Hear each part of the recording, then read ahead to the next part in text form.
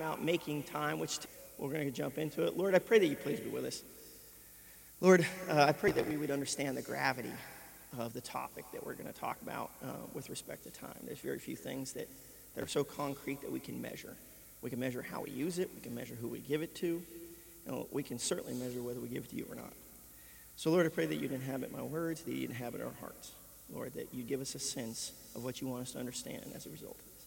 Lord, please be with us. In Jesus' name, amen. Okay, well, we're going to start off with the man in black, okay? You know, I came across this video, so let's see if it moves the ball here a little bit.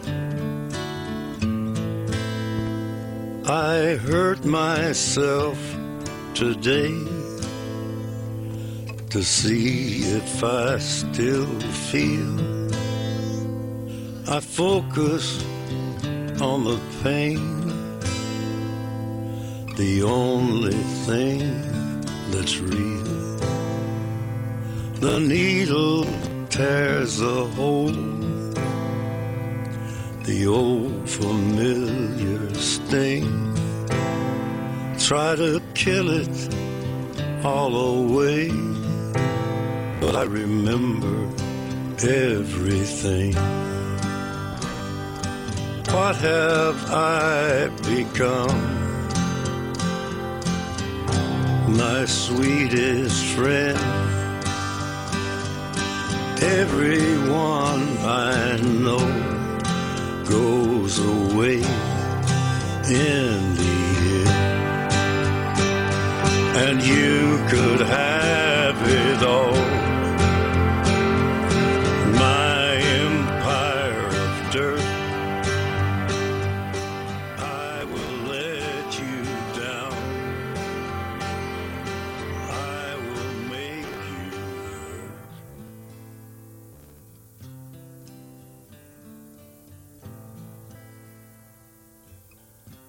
You stay the hell away from me, you hear? I wear this crown of thorns upon my liar's chair, full of broken thoughts I cannot repair. Beneath the stains of time, the feelings disappear. You are someone else. I am still right here. What have I become? My sweetest friend. Everyone I know goes away in the end, and you could have it all. My empire of dirt, I will let you down. I will make you hurt. If I could start again, a million miles away, I would keep myself. I would find a way.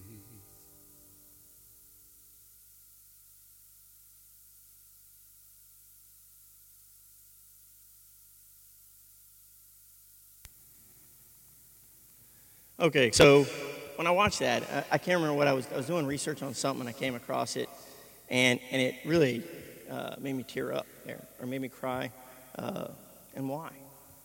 You know, when I started looking at it, and some of the slides are out of order, there's some pictures in there I wasn't going to show, but the key part was the last third of the video. The last third of the video is two sets of images that are distinct, right? That are there more than the other ones. And that's Jesus Christ and his marriage. That's the last third. The first two-thirds of it, you see all these different series. He talks about his empire of dirt. He sits on he's got his crown of thorns on a liar's throne, right? And there's no joy in it. I mean, his museum's closed, dilapidated. Within 7 months of the filming of this video, he's dead. 3 months after this video, his wife dies. 7 years after this video and his death, his house burns down. Whatever remains of his legacy is burnt down, gone. Right? And you see him, and he, at the last third, what's important to him? What matters? What is it that it ends with? The only two things that matter: Jesus Christ and his marriage. Those were the things, when he looks back, everything else seems like it's bathed in regret, except for those two. So then I started thinking, I was like, what if it was reversed? What if we played his life backwards, and he got to do his life backwards? Where Jesus Christ came in first, and then his marriage was first. How much of the rest of his life would be filled with regret? Right? And that's what we're going to talk about this morning, is what goes in first. Right? We talk about this silly concept of making time. We don't make time. You can't add to it. You got 24 hours. You got 7 days a week. That's it. You get to allocate that time, but you don't get to make it. You get to work with what you've got, and you get no more. That's it, right? So the question is, we got a pickle jar. And again, some of y'all have heard the pickle jar analogy or anything, and metaphor before, but we're going to go a little deeper. I was going to bring in like a pickle jar and some rocks and stuff like that, and then I realized I don't have a pickle jar or rocks, and I don't want to really carry it around with me. So I made a virtual pickle jar, right? So brace yourself for a virtual pickle jar. Okay, so we got some rocks, and this becomes a mathematical problem. Okay, the pickle jar represents our lives. How many of these rocks are going to fit in the pickle jar? Okay, and again, this is a two-dimensional thing rather than three-dimensional. So you're going to have to, there's somebody out there that's going to be like, that's not three-dimensional. Okay, so we're going to start putting some rocks in. So you see what I did there? Yeah, all right. Okay, so we got our rocks in. Now, the only rule is, because we only have 24 hours a day, we only have 60 minutes an hour, 60 seconds a minute, right? We have a finite amount of time. The top, that has to go on. That has to fit. It can't be, you can't have more than 24 hours. It's got to fit within the pickle jar, okay? So, notice, there's some rocks that didn't get in. But what are the rocks that got in? What if we said, okay, and this is, just starting off. Let's say we got what we thought. The big rock of God got in. The big rock of marriage. The big rock of kids. The big rock of job. The big rock of extended family. When I say family, I'm saying, let's say our parents, our siblings, those that are immediate family around us, that we're immediately responsible for. Let's say those got in.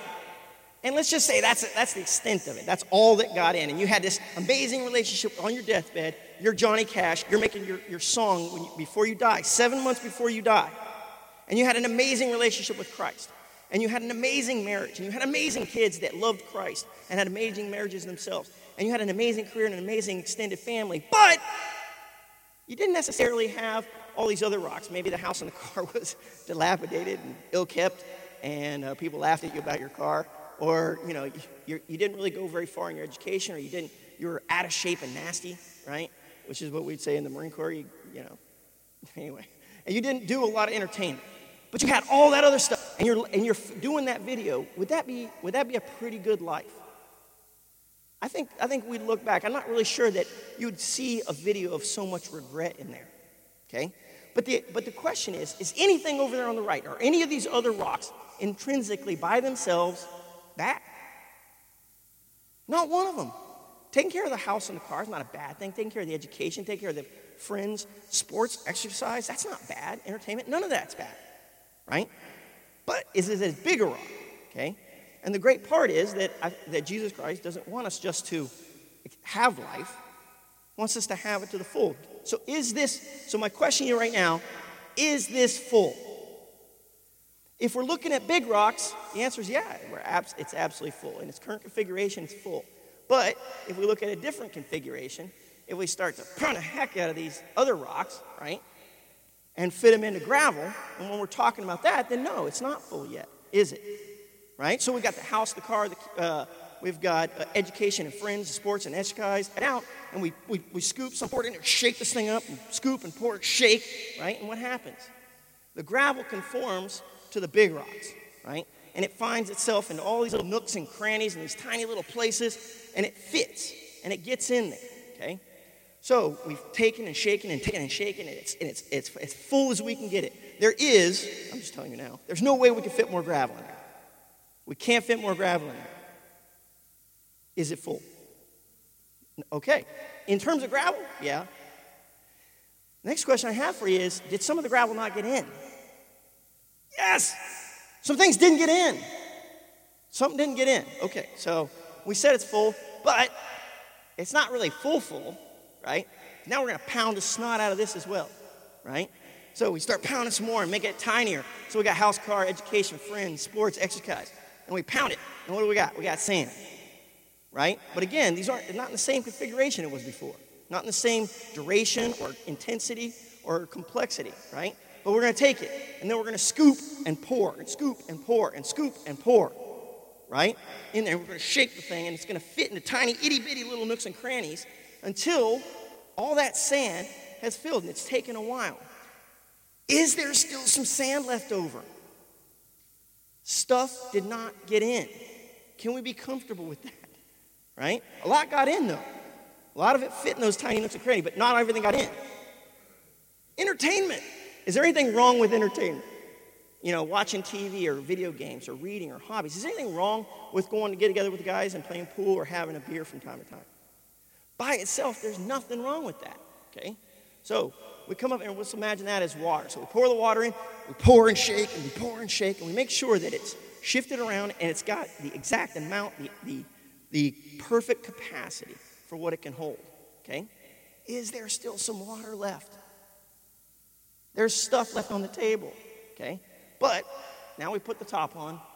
Is that a pretty full life? Is that a life that's got a great deal of stuff going on? Okay? Now, here's the difficulty. Let's look at that video, remember, in Johnny Cash. Let's work this thing backwards. Right? Let's put it in. The exact same quantity. I'm saying down to the atomic level, let's put the exact same amount of water in, exact same amount of sand, exact same amount of gravel, and let's try to put the big rocks in. And the problem is, we pour the water in. We pour the sand in. The exact same amount, mind you. Not even a little bit more, okay? We pour the gravel in. The exact same amount. Not even a little bit more. And what doesn't fit now? The big rocks. So we start making some tough choices. Well, I'm going to do well at work, right? But I'm going to let some of the other parts of my life, I'm going to accept risk in some of the other parts of my life. Or I put the marriage in. You're going to be an awesome husband, unemployed, right? But an awesome nonetheless, okay? Or you put the kids, I'm going to be an awesome dad, you know, when I visit them from debtor's prison, right? You know, even though we don't have those anymore. Okay? I'm gonna be unfortunately a mom's boy or a daddy's boy. So I'm gonna take care of my mom and dad, but you know, I'm gonna let the marriage suffer a little bit, let the kids suffer a little bit. But you know what's weird? This is the one that won't work. You could put all those other ones in last. This one won't work. He's not gonna put up with that. He's not gonna be put in last. He's not gonna be put in last. He won't allow it. It's like, look, put me in first or don't put me in. We can fake it. We can act like we've put him in. But we're going to have the substance of religion, but lacking the power. We put him in first, what happens to everything else? Everything else fits. And he influences everything else for us. So what did he say? John 10, 9 through 10, right? He says, I am the gate. Whoever enters through me will be saved. And I have come that they may have life, right? And is it just life? And have it to the full. That's the goal. That's his ultimate. It's not simple survival. It's survival and success. It's survival and thriving, right? It's this idea that there's all these things are important. All these things are good, right? But what's the principle that's, and particularly with what we're talking about here with God in the semester before this and marriage now. Time is everything.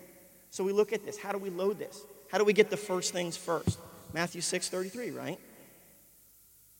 Okay, but seek first his kingdom and his righteousness. And all these other things will be given to you as well. Then what's the next part? What if we get it in there? And this is something where I've discussed it, and I wrestled with this for years. Is family the same as marriage? No, and you know, and it's sad. I didn't realize that until I got divorced and remarried, because I had kids from the previous marriage. And my instincts told me, well, they're kids, and my wife and I are adults, right? So we can accept some risk in our relationship and take care of the kids because they're kids. And then I had a buddy of mine, you know, my wife was complaining. She's like, look, you love the kids more than you do me, and you're putting them in front of me. And the truth of the matter was I was. I really was. And I thought, well, yeah, welcome aboard, right? But then I pulled a friend aside. I didn't want to ask some guy that was wishy-washy, so I found a mixed martial arts professional. This guy was a guy named Jerry Rader, and I asked him, I was like, dude, can you believe she's telling me this stuff? We're dealing with kids here, man. We got to put them first. He's like, no, she's right. It's like, I was counting on the mixed martial artist to be like, that romance is for suckers, right?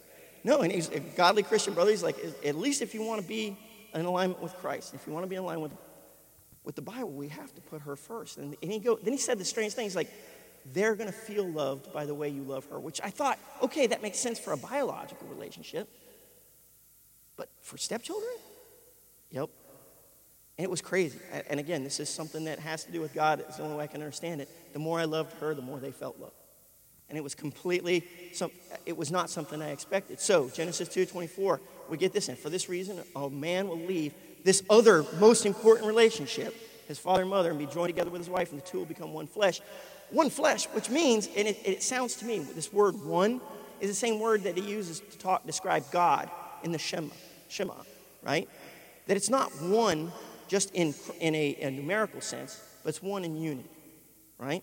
So we've actually created godly offspring just by virtue of our marriage, not even producing physical children yet, which adds to the next one, this distinct creation, right? Where it says Malachi 2:15, has not God made you, and you belong to him in body and spirit, and what does the one God seek? Godly offspring. But the weird part is, when you mention godly offspring, who does he throw in there? The last one. And do not be unfaithful. So be on your guard and do not be unfaithful to the wife of your youth. So I think he does break out the two. I think that he does say that these are extremely important, but in their proper order. Then he adds the next part. So we know that from the curse is that, we're going to have to work the land all the days of our life. But then Solomon comes in here and says, Ecclesiastes 5:18, this is what I've observed to be good, that it is appropriate for a person to eat, to drink, and to find satisfaction in their toilsome labor under the sun during the few days of life that God has given them, for this is their lot. There is an expectation that we're going to provide for our family. So it's no small affair to say that work has to get in there. We're going to find time for this. Or you're going to find time for something else. It's going to down at the adult detention center there. So, okay, 1 Timothy 5:8, and then the last part here. And we may wrestle with what's the next thing that gets in. But let's just say it starts here. It says, 1 Timothy 5:8, anyone who does not provide for their relatives, especially their own household, has denied the faith and is worse than an unbeliever. I feel like we have at least some guidelines for which big rocks. And maybe your pickle jar is bigger. Maybe you can get, or maybe your rocks are smaller. I don't know. Maybe we can get some other big rocks in there. But let's say we just got this in there. Would this be pretty good? It would be pretty good, but it's not the only thing. Okay? So, one of the key things, there's very few other resources that we have, right, that you can measure in your life other than time and money. And the Bible spends a great deal of time and money in how we use it. There's very few examples that provide more concrete evidence where our hearts are, right? Look at your schedule. I've had this conversation with my son this week, about video games. Look at your schedule. Is there anything that competes with the amount of time that you play video games? Nothing. That's a problem. That has become the most important thing. And we're commanded to be deliberate in the use of our time. So it says, see then that you walk circumspectly, not as fools, but as wise, redeeming the time. What was interesting about this is I had to look up what walk circumspectly meant. I was like, wow, that sounds like a good word, but what does it mean? All it means is walk deliberately. Walk with a plan. Have a plan. So you're going to accomplish whatever you set out and whatever you plan to accomplish, right? Whatever you've prayed about and you've given deliberate time. And if you don't know where you're going, any road will get you there, okay? So it's an element of planning here. And God promised that if we seek him first, that everything else will fit. The gravel will fit in there. The sand and the water will fit. And then thinking back about my dad, we're still witnessing to him. But I'm telling you, the sadness that I see in him, the sadness I see in that video, that's why maybe it touched me so much. There's very few things that are going to bring us sadness at the end than how we spend our time, than regret. God forbid. We have time to shift gears now. So, can we make or create time? That's silly. We can't. So this idea of making time for something doesn't make sense. Now, allocating it, apportioning, sequestering it makes a great deal of sense. So, what do we have to do? The chapter before this one with Chapman was this idea of identifying our priorities. That's what I asked you guys to do over the week. So hopefully you guys had a chance to do that. But we got together with a few guys over New Year's, and we said, okay, well, before we start planning, we're going to have to come up with what's our priorities. Because, again, not everything's going to fit. We have to accept that, okay? So we put them in there, and it's not enough just to say these are my priorities. They have to be rank ordered. They have to be rank ordered. Because is there anything wrong with education? There's nothing wrong with it. But there's a phrase out there, letting the good become the enemy of the great. God forbid, right? Education simply doesn't compete with God. Now, maybe it's still in there, it just doesn't get as much. So we have our priorities, we have them rank ordered. Then we have to add goals to these. So we've sat around and we said before, okay, well, I'd like to give God my first fruits. And maybe that means, your first fruits is straight up when you wake up in the morning, or it's the best part of the day. Either one. But I said, I want to do that. That's a goal for me. Or I want to do Bible study. I want to do service. I want to do worship. I want to do prayer. I want to do it in these amounts. Okay, good. So you write that down. Then we talk about marriage. I want to give my wife a specific date night and some specific intimate time every day. I want to give kids. I want to set aside intimate time for them. I want to work. I want the amount of work to reflect my priorities. And I want family. My extended family, my parents and siblings. I want my life to reflect, my investment in them to reflect their relative priority. What's interesting is that Chapman uses this word, which I never really gave any real thought to about this word ought. So he goes, the word ought means to be bound by moral law, conscience, or sense of duty. And he asks, is it possible that we don't have enough time to do the things that we're morally obligated to do? And then he answers his own question. He says, Christians, I think the answer will be no. We have time to do everything we ought to do. But the number one barrier in failing to have time to reach our goals is overcommitment to activities that do not help us accomplish the goals. Okay? All right, so let's give it a shot. Pickle jar. That's your pickle jar, right? Now, that is not this week. Why? This week's, I hate to say it, but in a sense, this week's downrange, right? You have a schedule or you don't have a schedule. You're going to do something the rest of the week, okay? But this is next week, right? This is starting, let's just say Sunday, moving into next week. So we talked about, we want to do all these things. We want to put the big rock in. So we said we want to do prayer and Bible study. We want to give God the first, let's say we want to do it the first thing out of the gate in the morning. You know how we had time for this? There ain't nothing competing with it. There's nothing else in the jar right now. You know how I know that we're going to be able to do it? Because there's nothing competing with this time right now. Okay? Then I said, I want to go to church.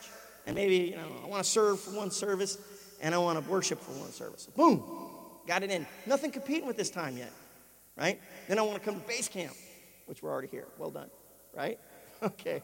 Then maybe I want to go to life group on Wednesday night, or I want to go to PM base camp. I want to do men's prayer on Friday and some men's fellowship on Saturday. It's amazing how much I got it all in. How is that possible? Well, there's nothing else competing with it yet. It was the first rock in the pickle jar. Then I said, I want to do a date night. Now, I admit there's people here with a plethora of children, right? So it could be difficult to find it, but I'm going to say we're going to schedule that next. Why? How do I know we're going to do date night there? Because there's nothing competing with the time yet. It's the next rock in the pickle jar. And then I want to set aside this time. We talk about, I want to pray with my wife. I want to have Bible study with my wife. And catch up and at the end of the day or whatever, right? How do I know I'm going to get it in? It's this next rock in there. It's in there. That's right. I'm going to come in there. I'm going to block it off. Now, does that mean that I'm not going to read my news feeds at that time? Does that mean I'm not going to read a book? Does that mean I'm not going to watch TV? Does that mean I'm not going to get a chance to watch a movie or something like that? Does that mean we're going to have to put the kids to bed early? Yep. Something's moving, but it ain't going to be this. Why? Because it's the next rock in there. You can't move it. Okay? And then I said I want intimate time with kids, so I've been trying to do, I noticed I'm going to all these men's breakfasts. That's awesome. But I was like, I'm not bringing my sons weren't necessarily there, and I wasn't having intimate time with them, so I'm going to set aside intimate time with them. Right? So boom, that got in there. Then we're going to hang out as a family after church. And yeah, we're going to spend time throughout the week, but that's dedicated. That's, guess what? I know it's going to fit because there's nothing else competing with it yet. Then, guess what? You got to go to work. That's going to happen, right? A lot of us have jobs that are semi-flexible in the sense that I can work longer one day or shorter one day, right? If you can't, then you got to put that in there. You got to comport it around it. But what's nice is, let's say Friday. That's what's a neat one. Let's say I can only work 8 hours a day, or we're going to work 6 hours that day. I have other places where I have some gaps where I can work longer. But the work is going to conform to my priority, not the other way around. Okay? And my natural proclivity is just to stay. I want to stay. I want to look like I'm doing more. Right? Why? It doesn't comport well with my priorities. I have to get it in alignment with it. Then I'm going to do my extended family.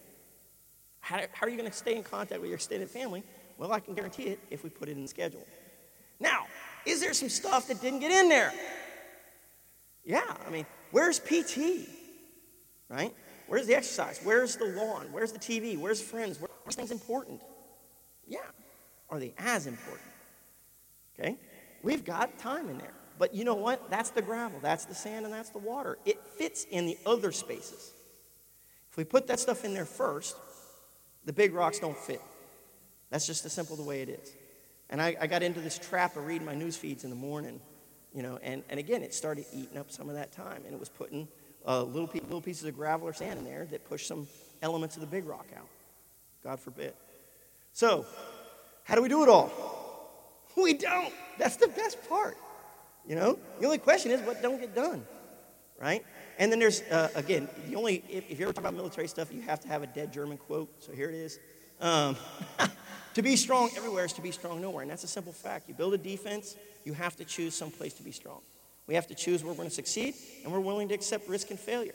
And I'm fine with failing if it comes to, let's say, the house or the car or somewhere like that, or a little less success, if you want to call it that. And then the key rule here is we have to schedule the critical events first, and scheduling increases the chance we'll actually do it. So I'm not going to go there. These are the pictures, so you guys can imagine.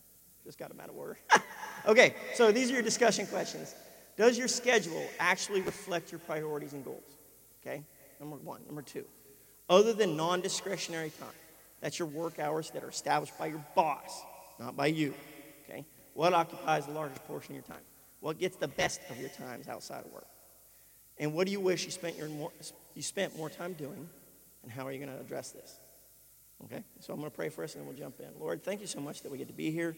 Thank you for my brothers. Thank you for speaking to me. And I pray that you hold me accountable, Lord, and that I would be someone that listens and that applies this, that we would all be people that listen and apply, that we wouldn't be like people that look in a mirror and forget what we look like when we turn away.